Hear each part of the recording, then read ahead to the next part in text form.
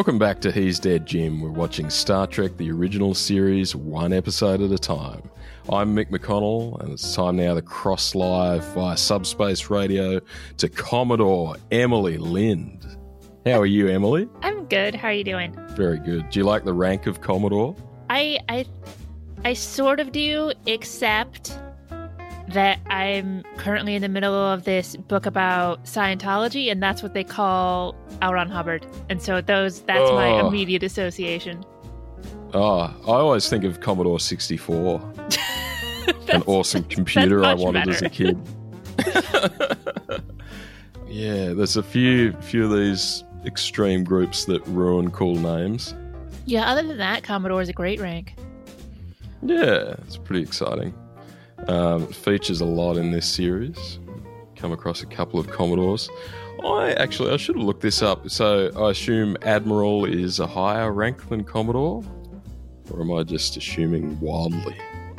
I think Admiral's the highest rank, isn't it? Yeah, I think that, Admiral Nelson. Yeah, that sounds like the highest. And I feel like maybe... Do they still use Commodore in the later series?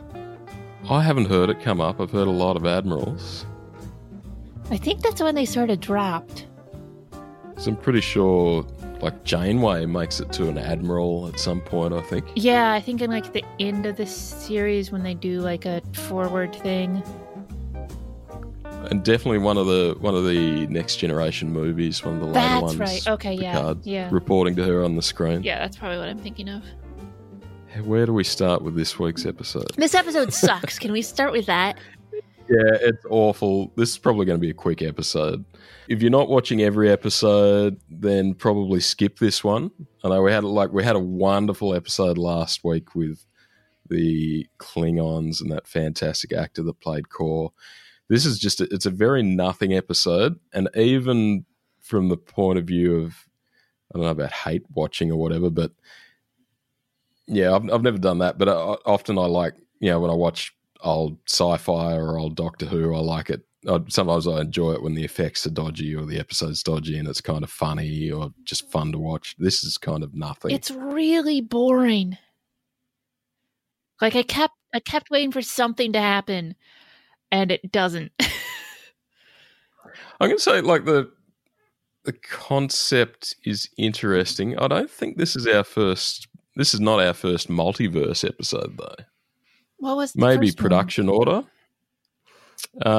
We had the evil universe so you had in the parallel universe there was like a fascist version of Starfleet. We haven't gotten that yet. Yeah, we have, haven't we? No. Did I just watch that and imagine that we did an episode on that? Maybe I did, yeah. When is that then? So that must be season 2 then. Yeah. Where they've got goatees. Spock has a goatee. Yeah, I know what you're talking about. It's awesome. Yeah, yeah. It's the episode 4 of season 2. Wow, why did I think we'd done that? Maybe, we've talked about it before. Yeah. Are you doing another Star Trek podcast that I don't know about? No, I'm just random.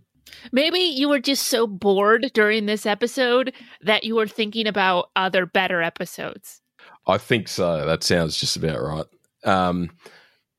Either way, like the concept of a multiverse is always interesting, and the concept of like a negative version of our positive universe is interesting. But this is just, everything's terrible about it. There is no story. Okay, so this week we watched The Alternative Factor, Season 1, Episode 27. It's Episode 28 on Netflix. It aired on NBC on March 30, 1967. Our star date is 3087.6. It's directed by Gerd Oswald, or Gerd Oswald, I don't know how you pronounce that, and written by Don Inglis. Now, the Enterprise are orbiting a planet, and they're doing some mapping or measuring of the planet. So this is, a new system that hasn't been mapped, I'm guessing. Kirk says about 4 more orbits ought to do it, and then they can head to Starbase 200. And suddenly they're interrupted by a violent shaking of the Enterprise and like an explosion sound. And how would you describe the special effects, Emily? I mean, well, I would describe them as bad, but it's just like a photo negative, and sometimes a photo negative spins around. Yeah, and it's sort of like a superimposed, like a picture of a galaxy or a supernova, some sort of phenomena that just it appears transparently over the live action. It would make it pretty tricky to try and, like, if you wanted to replace the special effects in this one, you couldn't, other than just doing cutaway to something else, I guess, because it's overlaid over the top of so much of the live action. Okay, and we get shots of the bridge crew falling off their chairs and getting thrown around the bridge. Spock says the entire magnetic field in this solar system blinked twice for a split second. And I think he describes it as winking out. Yeah. Which will then get repeated by everybody a million times this episode. Is winking out a thing you say in America? It didn't strike me as particularly odd, but I don't think it's something I've ever used. Like, oh man, my computer just winked out on me. No, that's not a thing. Okay.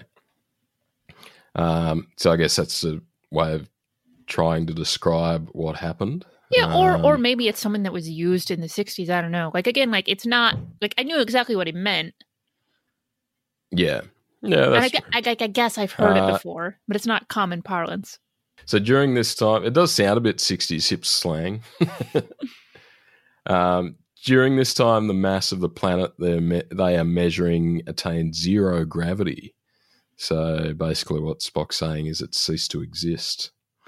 Uhura says she's received a standard general alert from Starfleet Command, and Spock's scanners now detect a single human life on the planet that wasn't there before.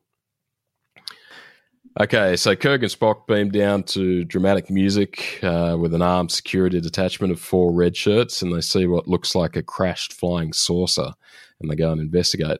And I was just wondering, I think this is the first sort of stereotypical flying saucer ship that I remember seeing. Yeah, it's very stereotypical. It really, when I first put it on, because it has the little bubble thing, it reminded me of the car on the Jetsons. Yeah, because it's sort of got a tail, like it's not completely round or anything. But yeah, it is cool. It's very 60s. And originally I thought it was crashed or something, but yeah, I don't know. Because it's got like an open design, and we'll find out a bit more about that at the end of the episode. On the ridge above them, a disheveled human appears with a massive, long, glued-on goatee. He's wearing a blue torn suit, and it's dirty. It looks like he's had a rough trot. He's almost like he's been Tom Hanks on Castaway for a bit. This facial hair is really upsetting. It's ridiculous. It wouldn't, yeah. Because it's not full enough, I guess. Yeah. So it's just like really like kind of like scraggly, like they didn't have it's like half of a fake goatee. Yeah. Yeah, that's it. It looks like something you'd glue on a Muppet or something. No, actually, no. The Henson Company would have done a better job. He yells out, "You came, thank the heavens. There's still time. It's not too late. We can stop him." But then he sort of tips over backwards and passes out and falls down the hill. Back on the bridge, we have... Actually, this is the one good redeeming thing about this episode. We have a female Afro-American lieutenant, and I think she is probably the first... That was good. Yeah.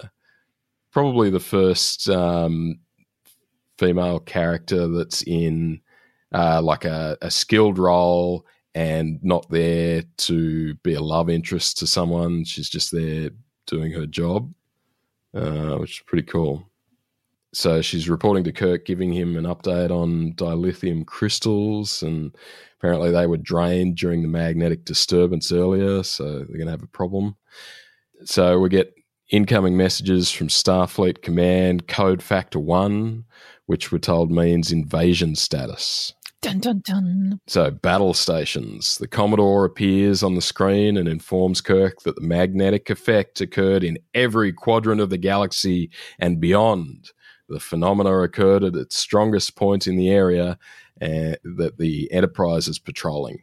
They suspect this might be a sign of imminent invasion, and all Starfleet vessels and personnel within 100 parsecs of their location are being evacuated. Emily, you host a Star Wars podcast. I do. This came out about over 10 years before Star Wars, and they are using the term parsec correctly. Yeah. Justify your other franchise. There is no, and like, I fucking hate that shit when people try to retroactively fix it. Being like, oh no, he just found they mean that he found a shortcut or something that makes the distance shorter. That's dumb. They just fucked it up. And you just gotta admit that they just fucked it up. Is it fair to say, okay, in Star Wars language, parsec means no, they just fucked time? It up. They just fucked it up. I think you just gotta go, they meant time and they screwed it up. Yep.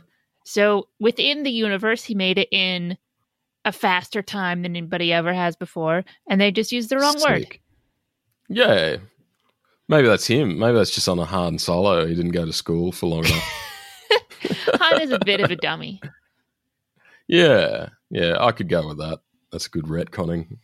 I love Star Wars and I love George Lucas, but it's not clear how much proofreading of his own scripts get done. Kirk goes to chat with the mysterious human who's recovering in sickbay now. At some point we find out his name is Lazarus, and he tells Kirk he's been chasing a creature across the universe that killed his entire civilization. This creature appears humanoid on the outside, but inside he is a hideous, murdering monster. Lazarus is wild-eyed and talks about his holy mission. And Kirk brings Lazarus back down to the planet and basically just brings him along to try and verify if what he's saying is correct. Spock explains that Lazarus is lying and there are no other creatures on the planet. And suddenly the magnetic effect occurs again.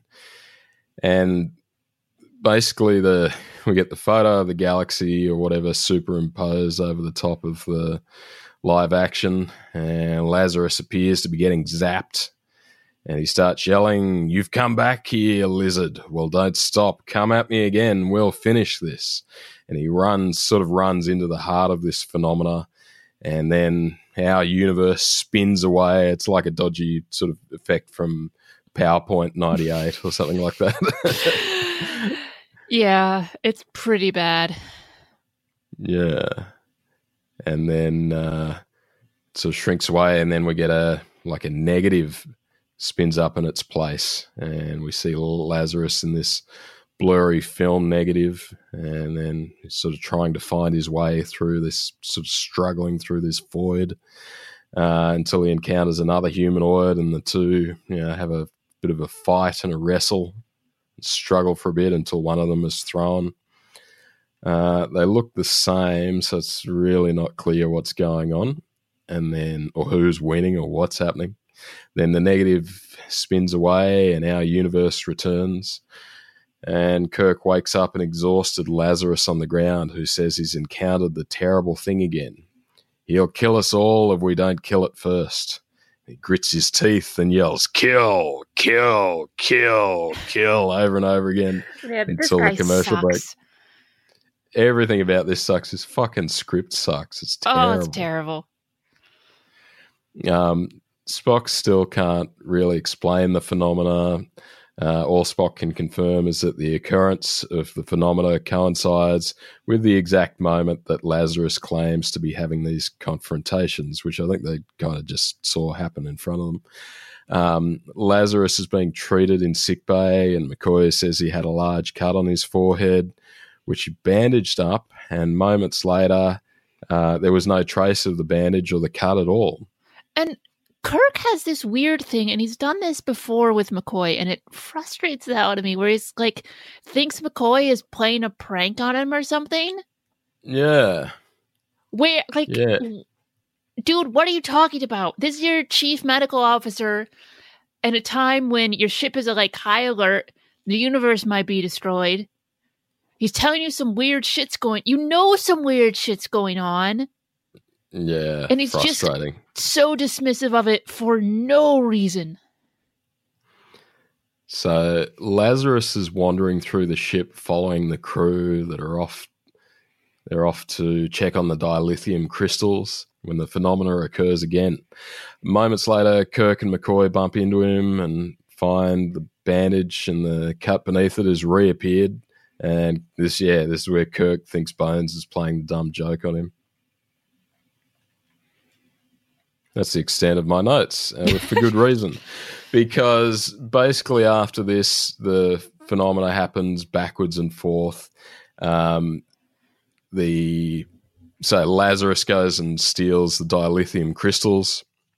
Kirk wants to know where he's hidden them. They can't find them. And eventually we figure out that there is two universes, a negative universe and a positive universe. The negative one is made of antimatter, and our positive universe is made of matter. And the Lazarus, the negative Lazarus is good. He basically took the dilithium crystals and hid them so that positive Lazarus, who's all crazy and disheveled and has the cut on his head, can't get the dilithium crystals. And he's lied the whole time about the other guy or this creature being a monster. Apparently, he's just upset that an alternative version of him exists and he wants to destroy him. But the catch with that is if the two of them meet at the same time in the same universe, the two exact particles of matter and antimatter, then both universes will be destroyed. Yeah, so they can only meet in this, like, corridor where they fight, which I guess is like between the universes. Look, I'm not gonna lie, like I was trying to pay attention, but by the end of this episode I was checked out.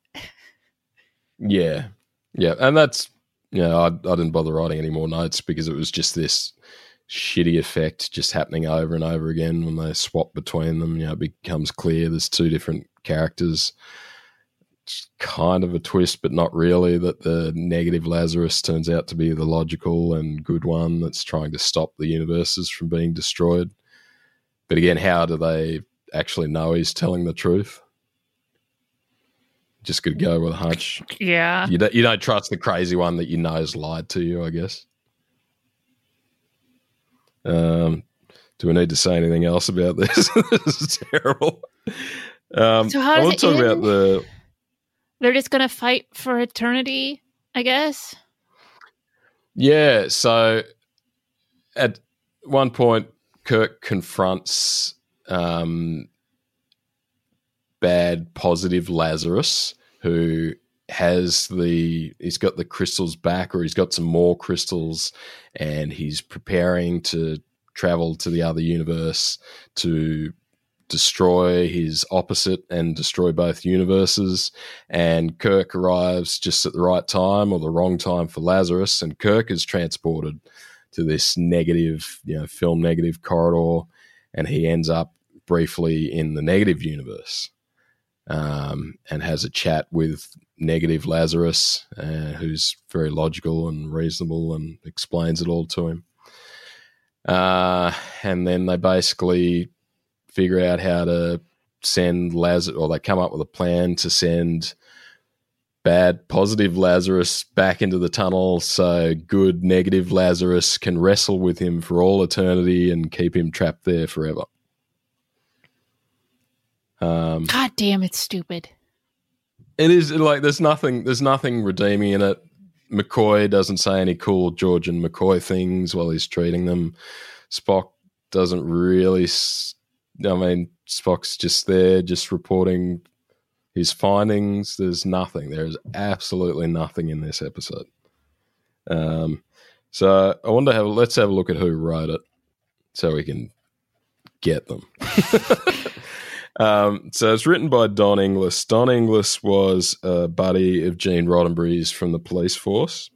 And he wrote for a few other shows or whatever. But he basically wrote 2 scripts for Star Trek. So The Alternative Factor that we watched this week and A Private Little War, which something to look forward to, I guess. Season 2, but it was his there's a criticism piece he wrote about the Vietnam War, but apparently it was heavily rewritten by Roddenberry to the extent that Inglis got angry and insisted on being credited under a fake name and didn't talk to Roddenberry for a year after it or something like that. So we'll watch out for that one. And the other one is the director. I was just interested to see what he directed so we can... So let's assume Roddenberry fixed that one. I hope so. And Gerd Oswald. What are the other episodes he made? So Gerd Oswald will never see one directed by him again. He also directed The Conscience of the King, the Shakespeare episode, which was heaps better than this, but I don't think it was fantastic directing. And there we go. You still there? Yeah, I'm still here. Yeah, you're just giving up on life I have. Man. This is the worst episode so far, right? Yeah, definitely. Like, all the others have had some redeeming quality in, they're interesting because they're silly or something. At least one good thing happens in it. So the only good thing that happens in this, which probably has nothing to do with the writer or the director really, is the only redeeming thing is the African-American woman in a good role. And that's it. I mean, her is a good role, but she's still, definitely at the start, she's sort of just there, Spock, or she's trying to flirt with Spock in the first episode. And her role, like as communications officer, it feels a bit like a telephone switchboard operator. Yeah, definitely. Yeah. So it's just interesting to see that next level, see a woman as a science officer.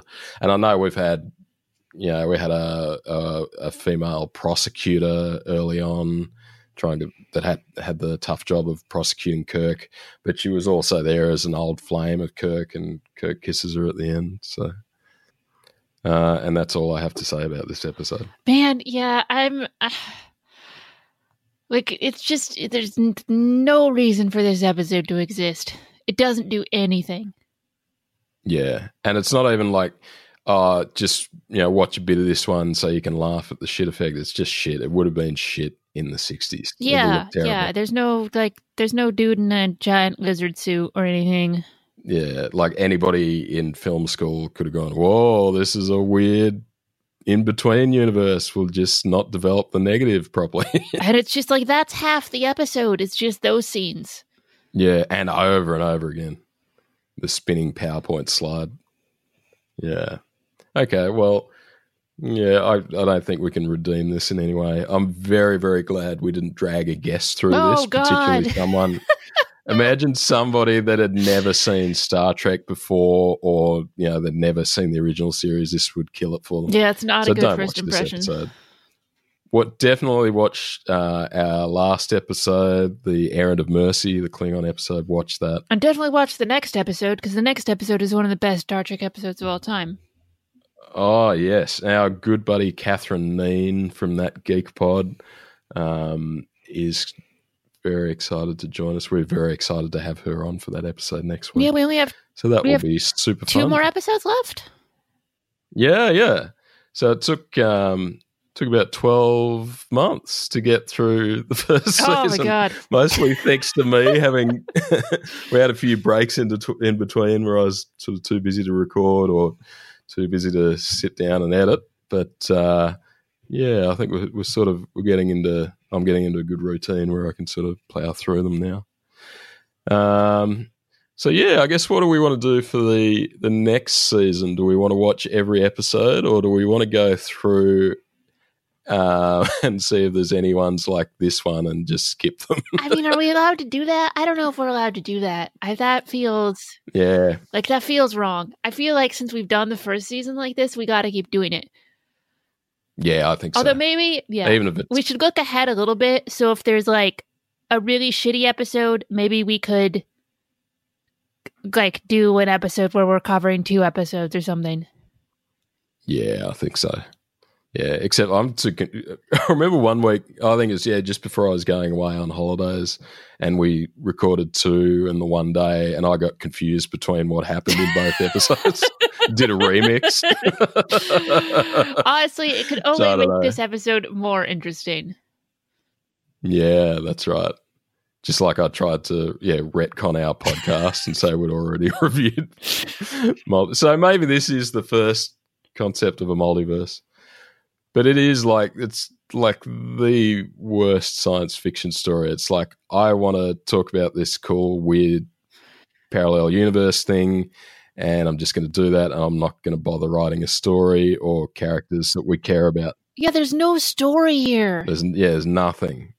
Don't even worry about subtext or anything like that. There's nothing happens. This character is a nothing nobody, Lazarus. Yeah. By the way, I just went ahead a couple episodes on Memory Alpha to see, because I have, like I've said, I've barely seen any of the original series, and I found the description for the first episode of season 2. Nice. And I'm so excited now. Do you want to hear it? Please. Okay, the episode is called Cat's Paw, and the little, like, one episode encapsulation is: the Enterprise crew finds witches, black cats, and haunted castles on a distant planet. Oh, I like that episode. I like it a lot. I am so excited. And again, this is one that it feels like a crazy old Doctor Who episode as well. Yeah, okay, I'm excited. Yay. Thank you. You've just restored my faith in Star Trek and this podcast. Oh, they announced this is going to be bad because I can't remember her name, but the director of the pilot of the Picard series is a woman. Sweet. Which is like the first time that's happened in Star Trek. The first time they've had a female director? Well, for the pilot of a show. For the pilot, yeah. Okay, cool. Very good. Oh, yeah, that's right. And I heard Jonathan Frakes is going to direct an episode as well. That makes sense. He's directing. Like, that's sort of like his career now, mostly, is directing. Yeah. He, of course, played Riker in Next Generation. But yeah, he directed quite a few of the episodes, I think, in later series.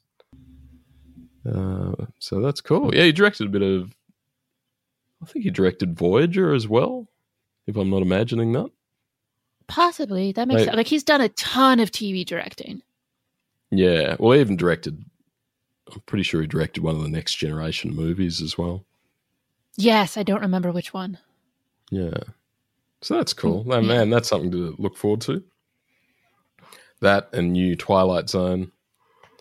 Man, let's pull the pin on this episode. I'm going to go watch Discovery and cheer myself up. Okay. Or the Seth MacFarlane one, Orville. I think I've got to commit to that and get that all done now. Yeah, I need to go back to that one. I sort of forgot about it. Yeah, it's good. I'm nowhere. I'm still like about halfway through the first season. But yeah, it's good. And then after that, I'll watch Family Guy. Which is your most hated Seth MacFarlane series? Oh, American Dad. Yeah, me too. I mean, that show I think is unwatchable. Yeah, there's elements of it I liked. There was one episode where I think the alien guy was meant to be like Jimmy Stewart. It was almost like the Glenn Miller movie. There's little things I liked about it, but it was by far the worst series. I reckon the Cleveland Show was better than that. I have not seen a second of that. Oh, yeah. I think I was the only one that liked it on the planet, which is why it doesn't exist. What I did like, I liked A Million Ways to Die in the West. I thought that was a good movie. And that didn't do so well, but it was fun. It was a nice, fun Western. I take it you haven't seen that? I have not seen that. Because I don't like something like they were, or like I liked, I don't know, maybe like the first season or two of Family Guy. Yep. But other than that, I have not liked Seth MacFarlane, except that I think the Orville is great. And I think he's really good in it.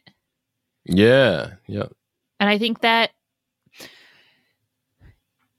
it shows that he's not just the Family Guy guy in terms of like the cynical...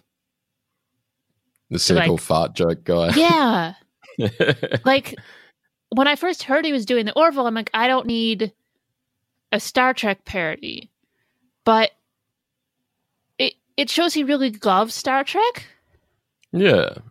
Like, it has real heart to it.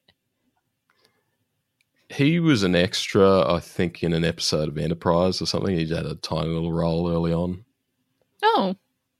Which I think was, yeah, obviously his Family Guy was happening and he had the opportunity to call a friend in Hollywood, or I think Brandon Braga or whatever, which he was like executive producer on a lot of the Star Trek series, the later ones, and then he produces Orville now. So it looks like he's moved off Star Trek.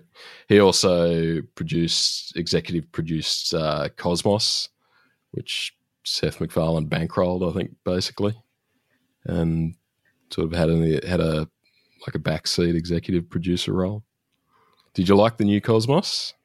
I haven't seen all of it because I just sort of I watched it and then I forgot it was on, and it's one of those shows like if it was on TV in front of me, I would watch it and really enjoy it. Yep. But I don't like seek it out, you know. Yeah, I really enjoyed it. I've got it on Blu-ray, but it's on Netflix now. Man, anything did not talk about this episode. Basically, watch any other science fiction and don't watch this episode. Go watch the Orville. Do not watch this episode. Yeah, watch some of the Orville. Watch the previous episode, watch the next episode, watch Discovery, watch anything else. Go outside for a walk. Go to the beach. Read Pet a book. dog. Yeah. Write a poem. Do some interpretive dance.